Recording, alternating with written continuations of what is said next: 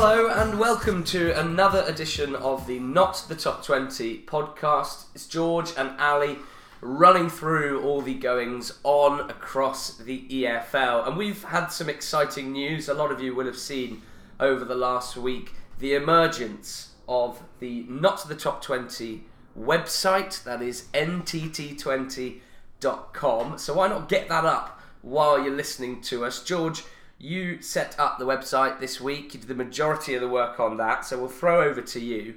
Talk to me about what it's like to set up a website, what we're trying to achieve, and what's on there at the moment. Yeah, it's good. I'm no technical whiz, so I'm very sorry if there are any glitches there. But I think it looks quite nice. It looks quite smart. At the moment, it's all pretty basic. We've got a link to the podcast at the top right-hand corner, which takes you to our SoundCloud page.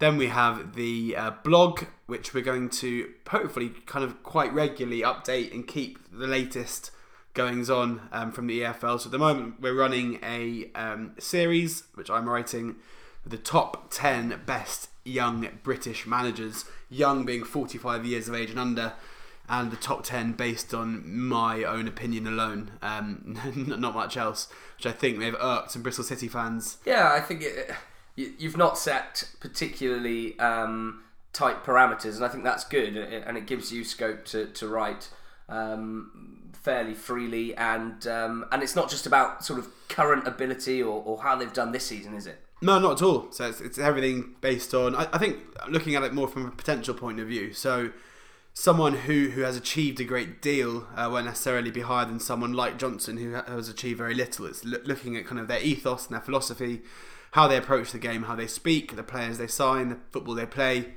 and trying to work out which of those managers will therefore have more chance of being successful higher up the pyramid. It's very difficult to try and predict a manager's potential. There's so much that hinges on success and otherwise. Definitely, and I think part of it as well, whilst it is a series ranking them, I'm hoping that it makes interesting reading, just enlightening about their careers, about who they are, about the kind of football they play, and about stuff in their past as well. For example, number 8 on the list, Jim Bentley, yeah, was a classic love story. A classic love story, exactly, between player and club, and also talking about interesting things like there was a bucket collection the other day to pay his fine, and he responded by buying all the fans pies. Very nice. Nice bits and bobs like that. Very, very nice. And what else was I going to say? Yeah, so stay tuned for the 7 remaining picks. George is spending a lot of time making these really good, so please go and have a read of that. Share them widely if you enjoy the pieces.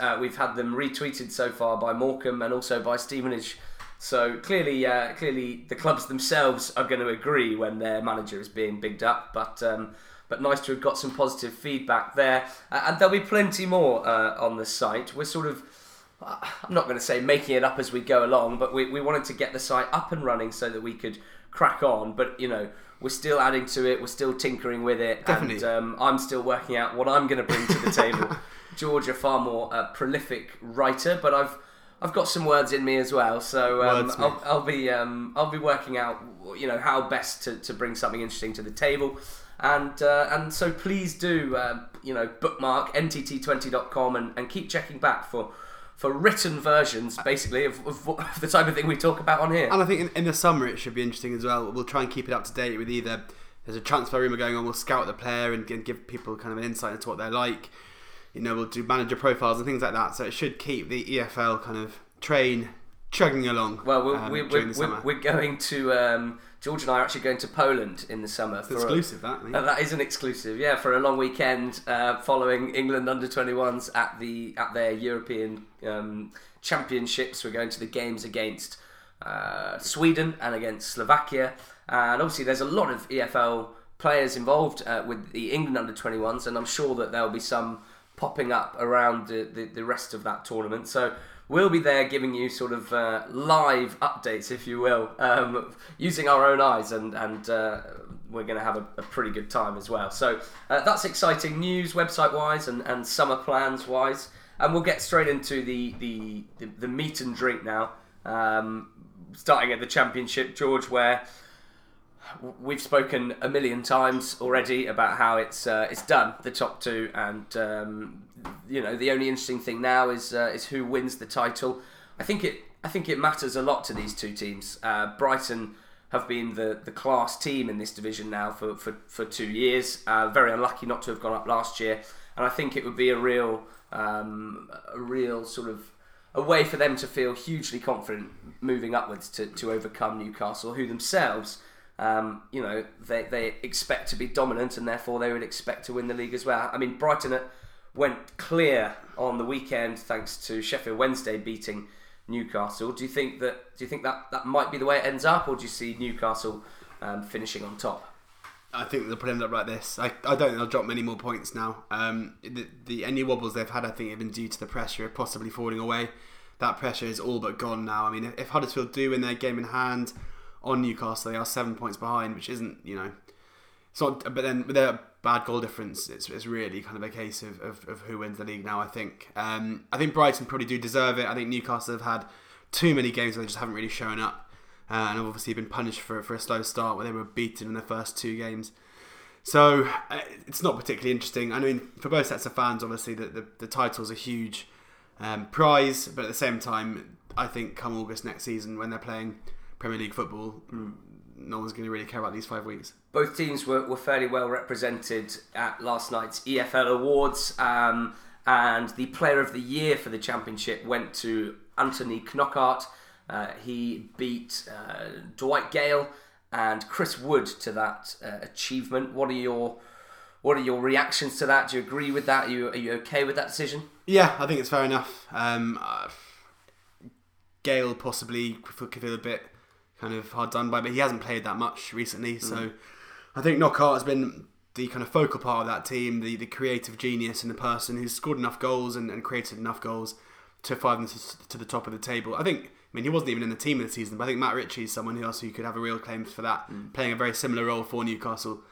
I think it's only right that there are lots of players who play for clubs elsewhere in the league who aren't going to achieve automatic promotion, and I'm of the belief that really it should go to a player who has achieved a promotion and will achieve a prize, because at the end of the day, they've been, they're the people who have achieved their goals and done what everyone's trying to do. Absolutely. I think for me, we've seen in the League One and League Two awards that mainly it's gone to goal scorers, Billy Sharp and John Marquis in League Two winning their respective awards. And so it was interesting to me that they didn't go with Chris Wood, who is obviously the top goal scorer, and Dwight Gale, whose goals per minute, or rather minutes per goal, is quite sensational. But I think just taking away numbers, looking at the players themselves, for me, you can make it pretty simple if you basically take it like that when you've got a trio like that, and I think he's the best player out of them. I know it's difficult to compare; they play different positions, or at least he plays a different position to the other two. But I think he's the most mesmeric player in the league, really, and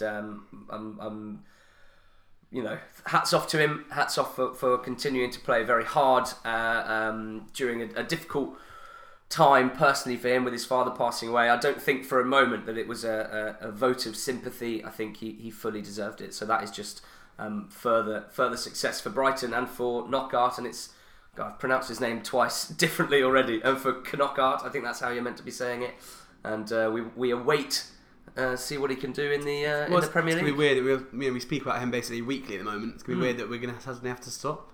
Yes, it is. But we'll. I think he'll be very good. We'll keep an eye on things. There's is he going to be Mahrez? Not necessarily of last season, but maybe a sort of that sort of player. I've got no doubt that he'll be very good. I still think there's a chance he won't be at Brighton next season. I'm sure that there are teams higher up the pecking order of kind of French football and English football who will be looking at him. I'm sure he'll cost a pretty penny, but I think that he's got the experience and the quality to be successful. So even though he's rightly so the player of the season, I still wouldn't be completely confident as a Brighton fan that he'll be playing in blue and white next season. I was at the awards ceremony last night in London, and I walked past Anthony Knockaert and I said, "Bonne chance, Anthony," and that was at the start of the night. Anthony, yeah, he went on to win the award. So we're influencing things, put it that way. And that's they may as well call it the NTT20 Player of the Season award. Yes, they might as well. One thing I was very vocally disappointed about was the winner of Goal of the Year, which went to Steve Sidwell, his teammate at Brighton, for his goal from just behind the halfway line on his weaker foot against Bristol City. I thought it should have gone to Michael Doyle, personally, of Portsmouth. Sort of volley as the ball is headed away from a set piece, sort of coming over his shoulder. Unbelievable connection into the top corner. I rather belligerently was maintaining to anyone that would listen that had the Bristol City keeper managed not to trip and fall, that he would have probably saved Sidwell's shot, but he didn't. So fair play to Sidwell. Am I being foolish and wondering why Howson's wasn't? Howson's, so it was Goal of the Year for the calendar year of 2016. Right. And Howson's was scored in February. So that'll be next year. So that'll be in it next year for sure. In fact, we've got our winner already. Yeah. Although if Shelvey's strike, similar to Sidwell's, Shelvey's strike from just behind halfway, which hit the bar against Hillsborough, that really would Against Hillsborough at Hillsborough FC. That was an unbelievable bit of technique as well. We'll move down because really we'll talk about the relegation battle. Let's talk about the relegation battle now. Let's mix it up a little bit. It was a terrible weekend for Blackburn Rovers, George. We had been impressed with their performances under Tony Mowbray and thought that it could be enough to keep them up. And we were waiting for them to win a game and come out of the relegation zone. But the opposite happened. They lost at home to Barnsley 2-0. And all around them, teams were winning. Nottingham Forest, Bristol City and Wigan all won. And Burton picked up a point as well to extend the gap. So real issues now for Blackburn Rovers with 5 games to go. They've got to make up a 4-point gap, which, and I know we always disagree about this, but you know, when you're down there, when you're not getting many points, 4 points is a big gap. And this weekend they play against, Nottingham Forest away and Bristol City at home. So this relegation battle could be all over by this time next week. Those are huge games, George. Do you see it being possible that they could maybe even pick up 6 points from those games? No. You know, I was the person championing Mowbray from the start, and I still think he's a decent manager, but they've just completely forgotten how to score they went through that phase of getting a few draws where they were shutting up shop and keeping teams out, whereas now they're conceding a few goals and they're still not scoring. They've got to work out a way to get in behind. Forest are no longer the walkovers, the pushovers they once were. They've done the opposite. They've learned how to shut out teams and also score goals, and they're looking very tasty under Mark Warburton. Bristol City, you just don't know who's going to show up, and I don't know who Bristol City have got on Good Friday, but that's a huge game, because if they win that game and they go into the Rovers game 7 points clear. QPR at home on Good Friday. The Luke Freeman derby. Yeah. Yeah, fair enough. I'm sure he won't get a great reception. Holloway is a famous that's gas head, isn't he? Yeah, so that's plenty true. At stake there. All sorts. But yeah, I mean, if Bristol City can win that, which they, you know, QPR's form has certainly tailed off. So I think that whilst at the moment that City Rovers game looks like it could be a 6-pointer, I think come Easter Monday when they're actually facing up, I think it could already be over by then. Absolutely. Well, from our point of view and from those who are trying to frantically whip up storylines, you know, it's a funny one in the Championship because, as discussed, the top 2 are set in stone, basically, apart from mathematically, and the bottom 3, as discussed, could be done as well pretty shortly. Wigan Rotherham was fun. Wigan Rotherham was like serious effort, conceding 3 goals away at Wigan. They scored 12 all season before that at home. Unbelievable. Rotherham, 93 goals conceded in 41 games. They should be probably reaching the century by the time that the season is finished. So basically what I'm saying is we are having to really hype up the narrative of the 6th place spot. That is currently occupied by Sheffield Wednesday, who did the double over Newcastle. A really impressive win, 2 goals from set pieces, grinding it out and just conceding 1 near the end as well. Really, really good win that for Sheff Wed. Fulham won as well, so it's still super, super tight up there. And really we're just waiting, we're just hoping that we can get it down to the final day of the season when Sheffield Wednesday host Fulham. That is going to be an absolute smasher. The 3 teams that are sort of, a little bit more solidified in the playoffs, although not completely locked in, Huddersfield, Reading and Leeds. They showed Leeds got the win against Preston. We'll get them out the way first, and it was a great result for them. But certainly rode their luck. Tom Barkhuizen missing a really, really good chance early on and hitting the bar as well when it seemed incredible that the ball stayed out. And Leeds, to their credit, kept at it, took their goals well, and that was a fantastic win for them. Preston, who kept sort of flirting with an unlikely late playoff surge, showing why they're not quite ready, I think that's fair to say. Yeah. But the other two, George, Huddersfield and Reading, in different ways, showed some real fallibility this weekend. Yeah, well, we've been saying it for a long time that we're not convinced about Reading, and the wheels fell off in the most spectacular way. In a way, it probably helped them, just get all their goals shipped out in one game, and then just move on probably and start winning at home again. 6-1 at half-time, 7-1 at full-time. I think that's maybe a valid point. Some of the goals were so laughably bad in terms of defensive mistakes that maybe they were getting them out the way. I mean, Ali Al-Habsi is an extraordinary goalkeeper in that there's been multiple occasions this season where he has been the sole reason why Reading have won games, and yet he had dropped a season worth of clangers in one game. They're a bizarre team. I'd still be very, very surprised if they do achieve their aim of promotion, and if they do, I think I know who I'll be backing for relegation next season from the Premier League. Yeah, fair enough. I wanted to sort of throw back to something you said a few pods ago when we were discussing how Reading can be third, fourth, wherever they were at the time, with essentially a negative or a very low goal difference, which is now a negative goal difference, and with sort of performance data that suggested they were massively sort of outdoing themselves, outperforming. And one of the things you mentioned was you can point to players who have a higher than average ability to score from difficult situations. And I went back and looked through Kermorgant's goals, and with that in mind, and I certainly was sort of nodding to myself because a lot of the goals, in fact, almost all of the goals he scored this season have been. Well, a lot of them have been very key in terms of the result of that game for a start. So winning goals or goals to put them ahead when they've perhaps been a little bit under the cosh. But also, he's brilliant in the air, scores incredibly high difficulty headers, goals from range, free kicks. So I think a little bit more of a nod needs to go to Kermorgant for that ability that's kept Reading so high up. And then obviously, being 6-1 down at half time, I'm not sure I've seen that before. No, it's absolutely incredible. The goals just flowing in. Norwich getting lovely hit from Pritchard for the second. Yes, yeah, Pritch perfect. He had another good game. I'd like to see him perform more consistently next season. I think if he does, then he'll be one of the best players in the division. Yeah. And Norwich getting instant impact from newly appointed sporting director Stuart Webber, who came in from Huddersfield.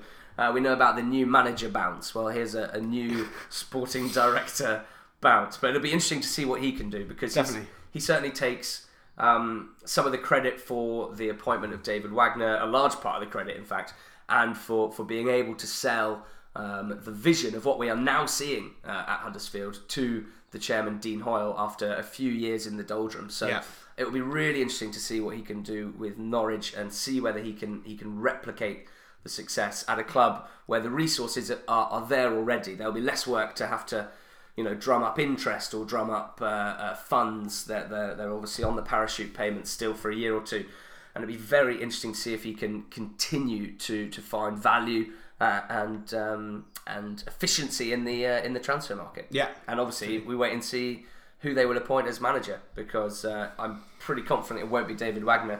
So we'll see who he can find. Yeah, I think that's it. Huddersfield also showed fallibility, but I don't want to talk too negatively about them, because I'd like to focus on Nottingham Forest. You touched on it there. That game was the main game on Football on 5 on the weekend, so we're able to watch extended highlights of that. And Nottingham Forest looked like the team in third place. Huddersfield, the team down at the bottom. By which I mean Forest just out-tacticked him. I mean, who was it that said that? Was it Allardyce? For anyone who listened to this pod for a long time, you'll know that Ali had something of a man crush for a while on a player called Conor Hourihane. Is it fair to say you've got your new man crush now? On Ben Brereton? Yeah. Yeah, quite possibly, although you've got to be careful because he's only 17. Yes, Ben Brereton of Forest, he actually won Championship Apprentice of the Year last night, and I've spoken to some people who work at Nottingham Forest, and they are seriously excited about this kid.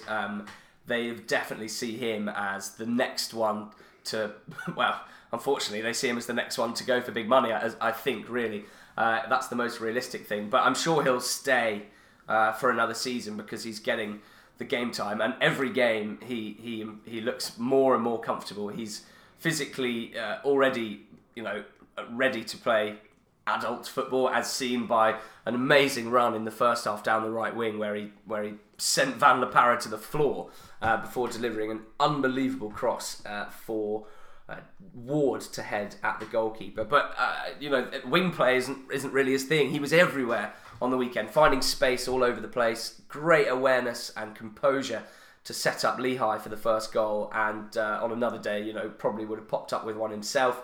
And I'm really, really excited to see how he develops, because I think we've got a serious player there. And he was part of a really impressive Nottingham Forest performance. And it wasn't just him either. They were very solid at the back.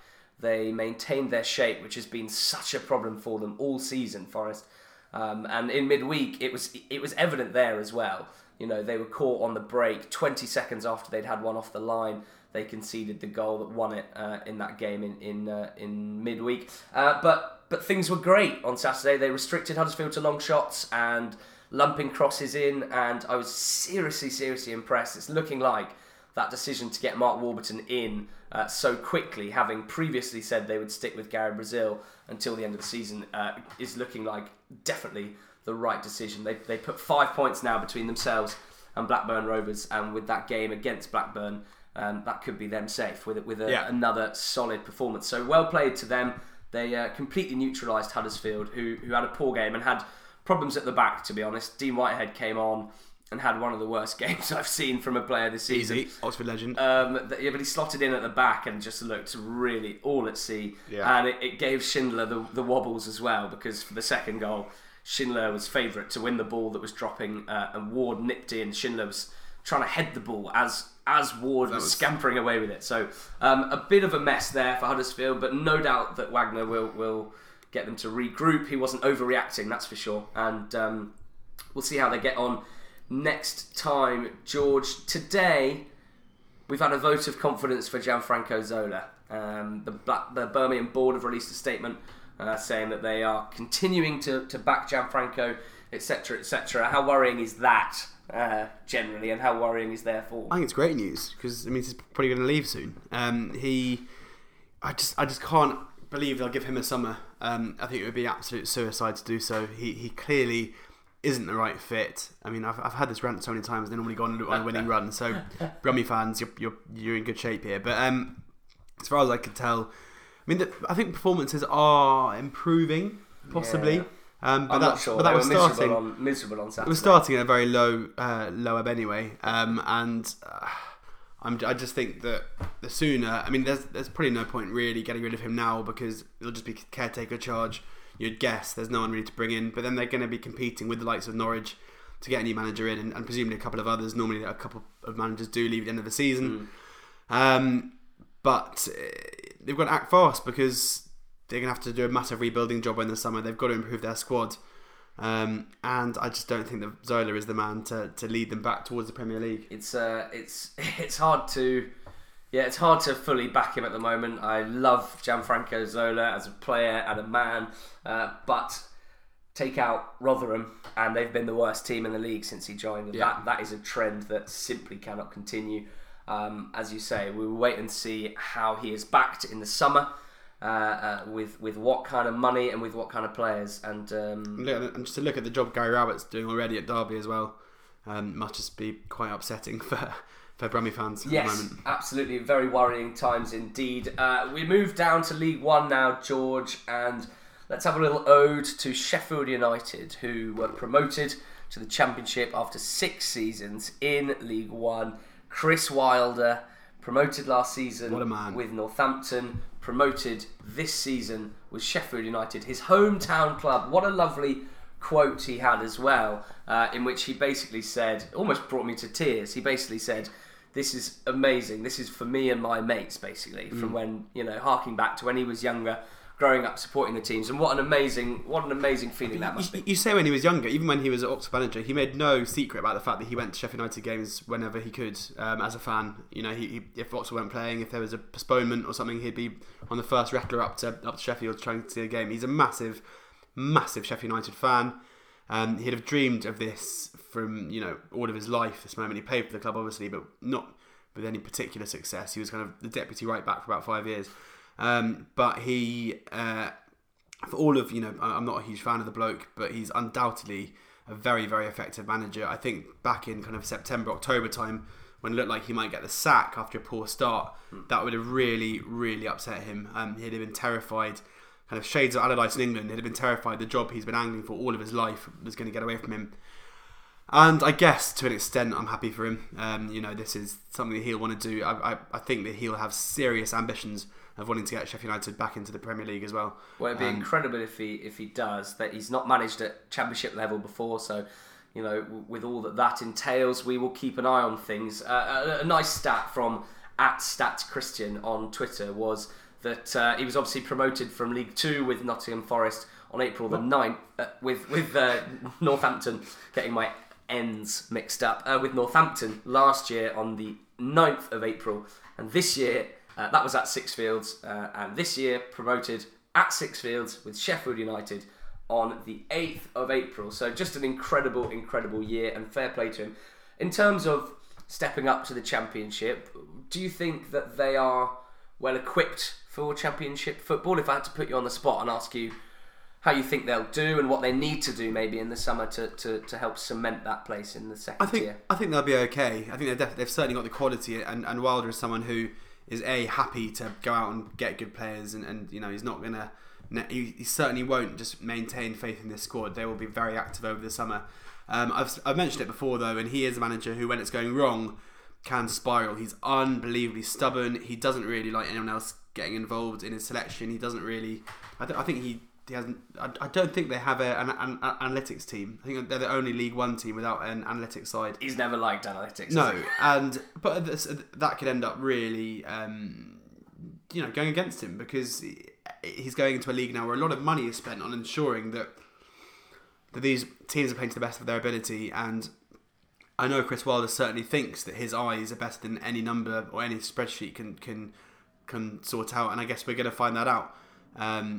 I've watched Chris Wilder's teams when they're not playing very well over a couple of seasons, and he very quickly fell out with the fans.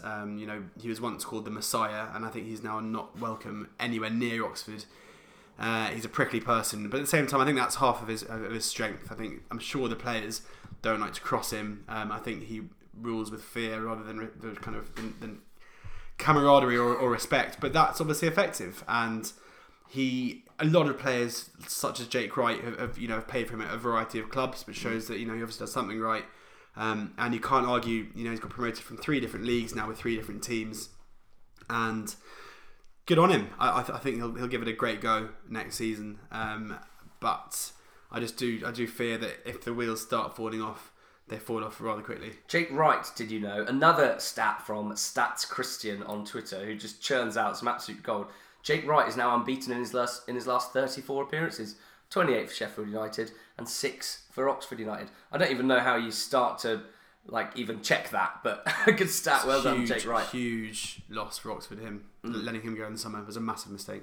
Absolutely. Well, I think that he's a good person to mention here, because it is fair to say, I think, that they have been and are a massively stacked team for League One level. Just looking at the team that they have, Billy Sharp obviously winning Player of the Season last night, and said in his speech, he basically said something to the effect of, I just have to wait for the ball to come to me and just stick it in the net.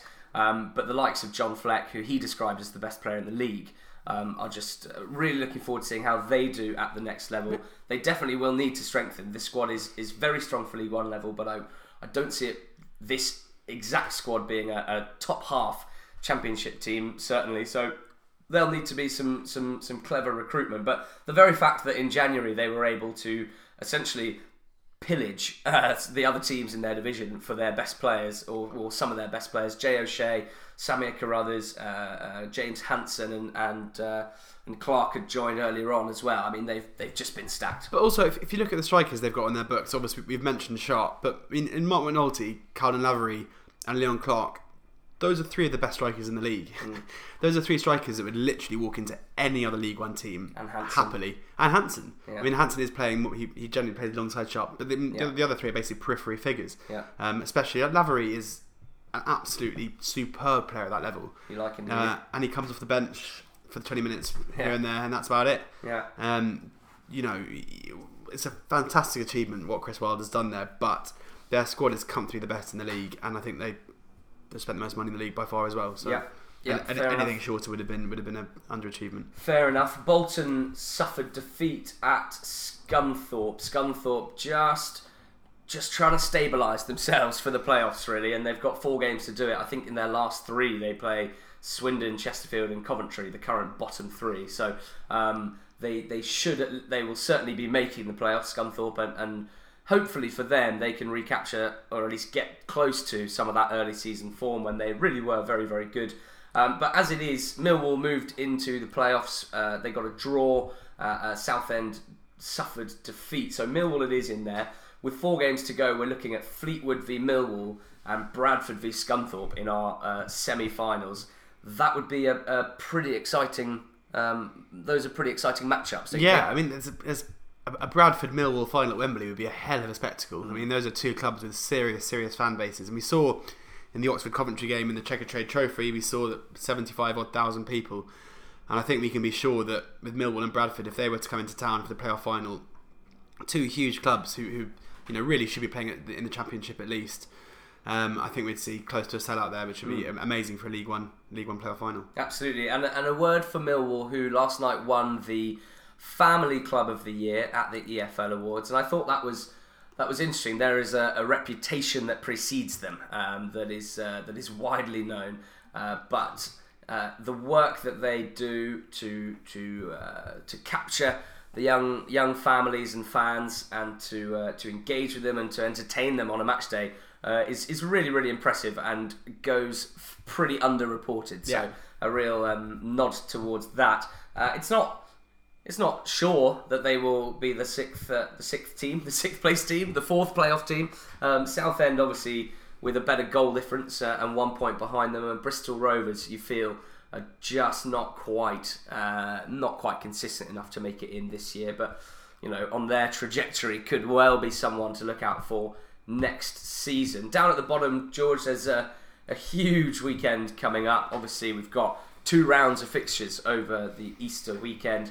And by the time we talk next week, things could be a lot clearer because, well, there's 2 ways of looking at this. Firstly, Chesterfield and Coventry both got wins on the weekend, and last week you said that if Coventry won out, then they could probably stay up. But I'm not sure they would. They lost to Sheffield United the next day. They did. I forgot about that. Anyway, so that was a shame. But you're keen to get on board with them even if they get relegated, as long as Mark Robins stays. Is that right? If Robins stays, I think that they'll be very, very good next season. I mean, I know there's some serious issues off the field, but so long as he's backed to the extent that he can assemble something of a squad together, I think at that level I don't think there's many people better really. And he's sometimes places, clubs and managers just fit, and he obviously had really, really good success there in a very, very short stint a few years ago. I think about 5 years ago, before he left quite quickly. But what he did there was very good, and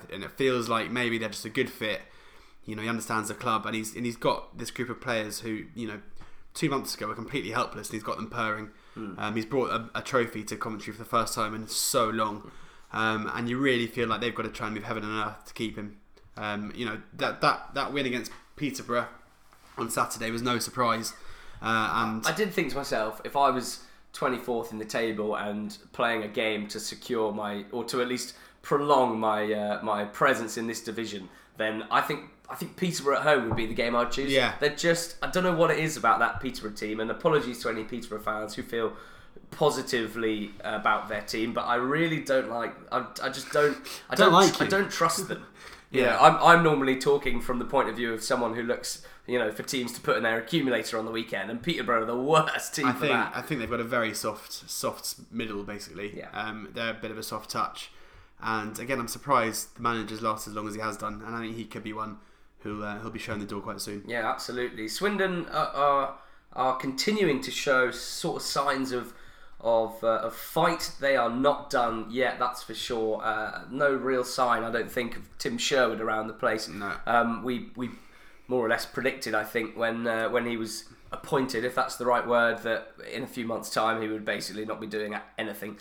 So credit to Luke Williams for improving results recently under very difficult circumstances. That late equaliser against MK Dons, only represented 1 point, but represented a little bit more, I think, in terms of mentality and in terms of positivity. Port Vale lost to Chesterfield, and that is really makes things pretty dangerous for them. We're just starting to get them catching up games-wise, so we can take a more clear look at the table. But everything is unclear because Port Vale are in the last relegation spot with 45. Above them, Gillingham, Shrewsbury and Bury all on 46, and Oldham just 2 above them on 48.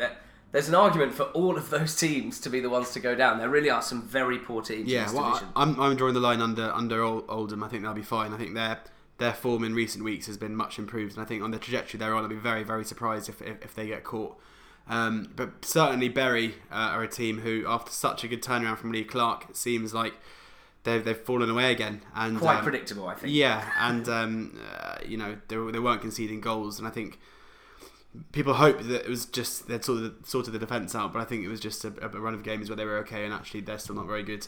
Gillingham are just flying down the table. An even worse defence, Gillingham. They've conceded the most goals in the league. Yeah, I still think Swindon will probably stay up. I just think they're having. I mean, they're running out of time, but having a Beaker and a Jose, it's just a partnership that worked last season, and it's a partnership that's working again now, and they seem to bring the best out of each other.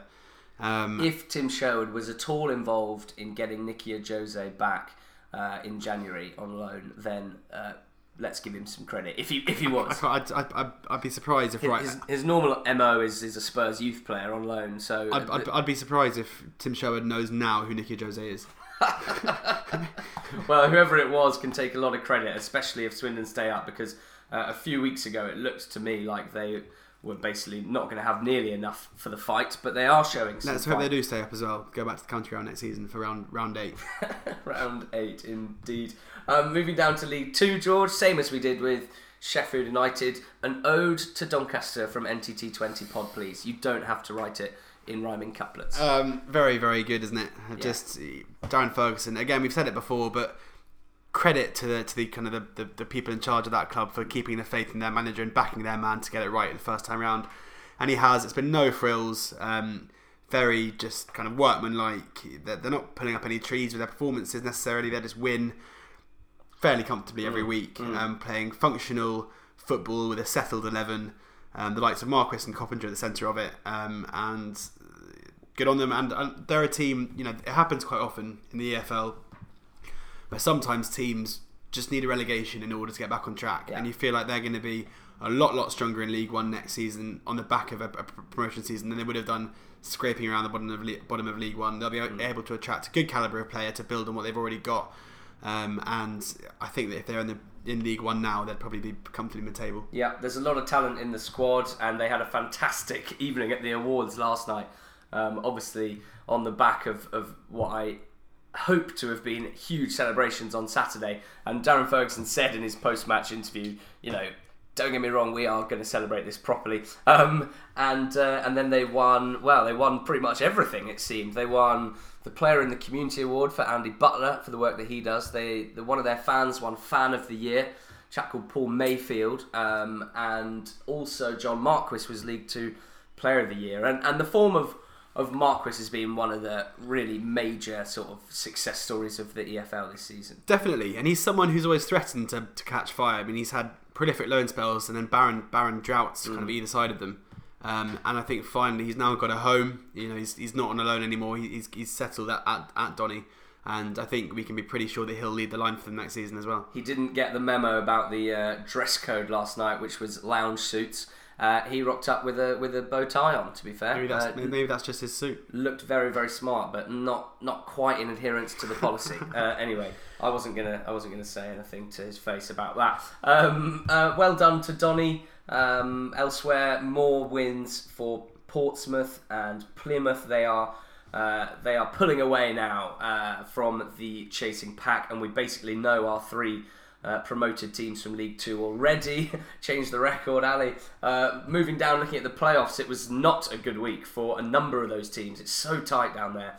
But it was a great week for Luton Town, who got a last-minute winner, or a late winner at least, against Barnet. Not that late, 67th minute. And fair play to them, because, you know, the loss of McGeehan has been terrible for them, really, and they did struggle for a few weeks, but they seem to have got themselves back into form, and I could see them finishing fourth now. How far down do we look for playoff hopes? Well, Colchester? No, I think you go further. So the state of play for listeners who haven't got a league table in front of them like we do, Luton are fourth on 66, then Stevenage and Exeter and Carlisle all lost on the weekend, all varying degrees of worrying defeats. Stevenage lost 4-0 with 2 commonly owned goals, perhaps a la Reading, getting them out of the way before the playoffs.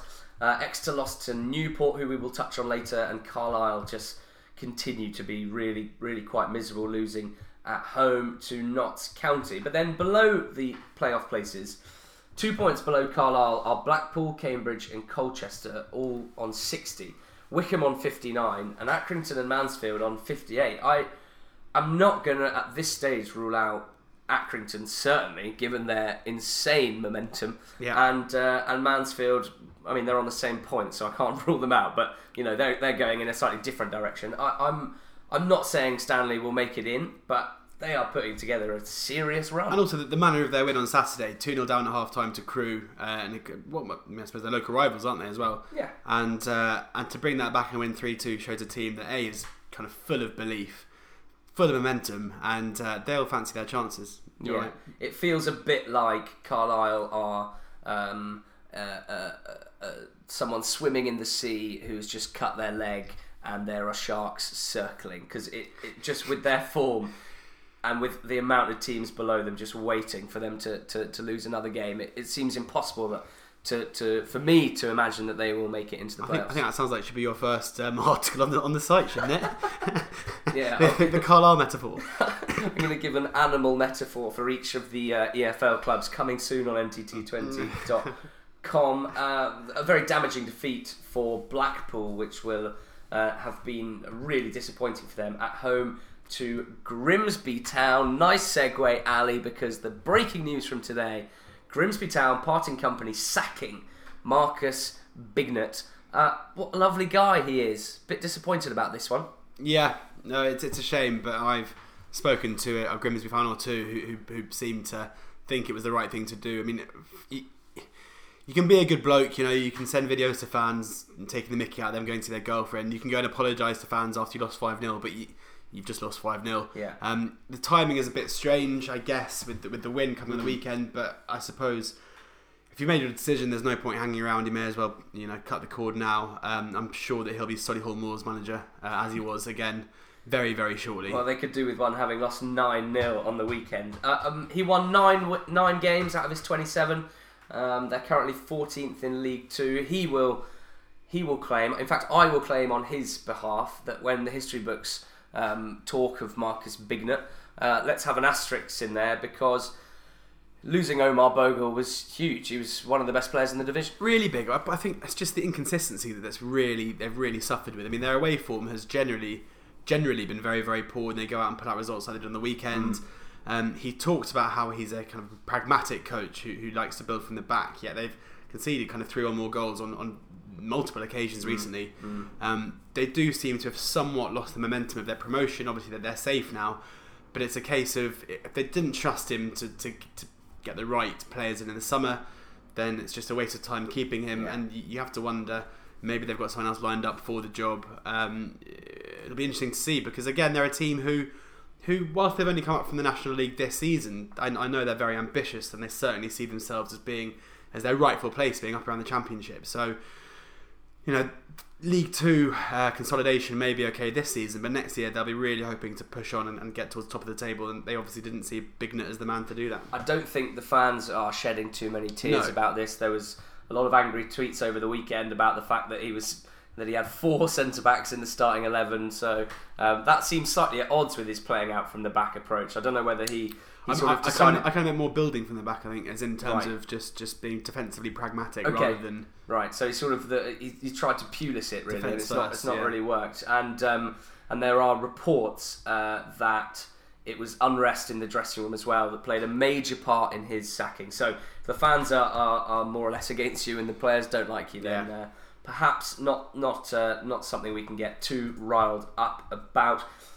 Now, Newport County are alive, George. They are alive and well. Last week I made something of a point to big up Mike Flynn. I don't know if he goes by Michael or Mike, but I'm calling him Mike Flynn. So you should as well. At Newport. He's mates with Thierry Henry, did their badges together, and he's doing an unbelievable job at attempting to keep Newport County in the Football League against all odds.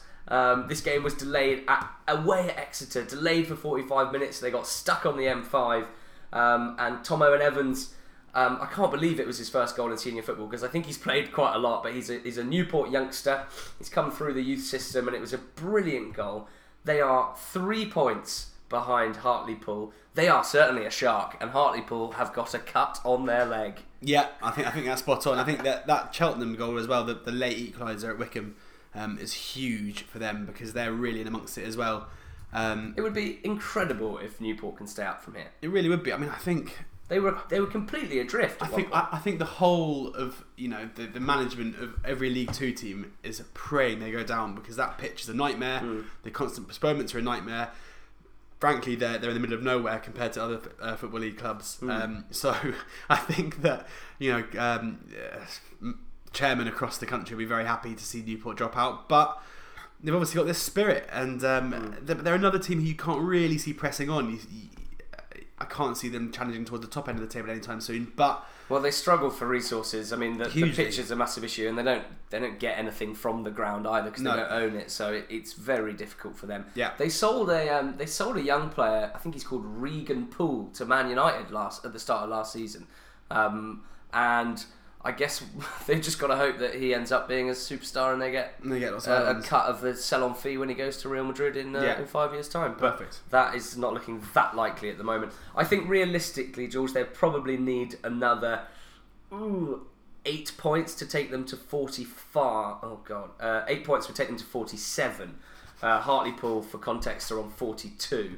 So that's assuming that Hartlepool only get 4 points until now at the end of the season. They've got Yeovil at home on Friday, and they will be very fired up for that one. Yeovil showing absolutely no signs of any interest in playing football at the moment. No. A lot of murmurings, anti-Darren Way murmurings, at least from the Yeovil fans that we follow on the NTT20 account. And Plymouth away on Easter Monday. Plymouth, we know, have got it in them to lose home games against teams in the bottom half of the table. So, it's something to keep an eye on. The Football League fan, just keep an eye on Newport County. Ian McIntosh actually wrote a fantastic piece about Newport County a few weeks ago. He went up and spent the day there. I can't remember who they played that day, and wrote a brilliant piece on the club and the atmosphere around the place. So I massively recommend that for reading. And then I'm sure, like me, you will be fully paid up member of the Mike Flynn fan club. And talking of recommending, just before we end, one last note on the site, www.ntt20.com.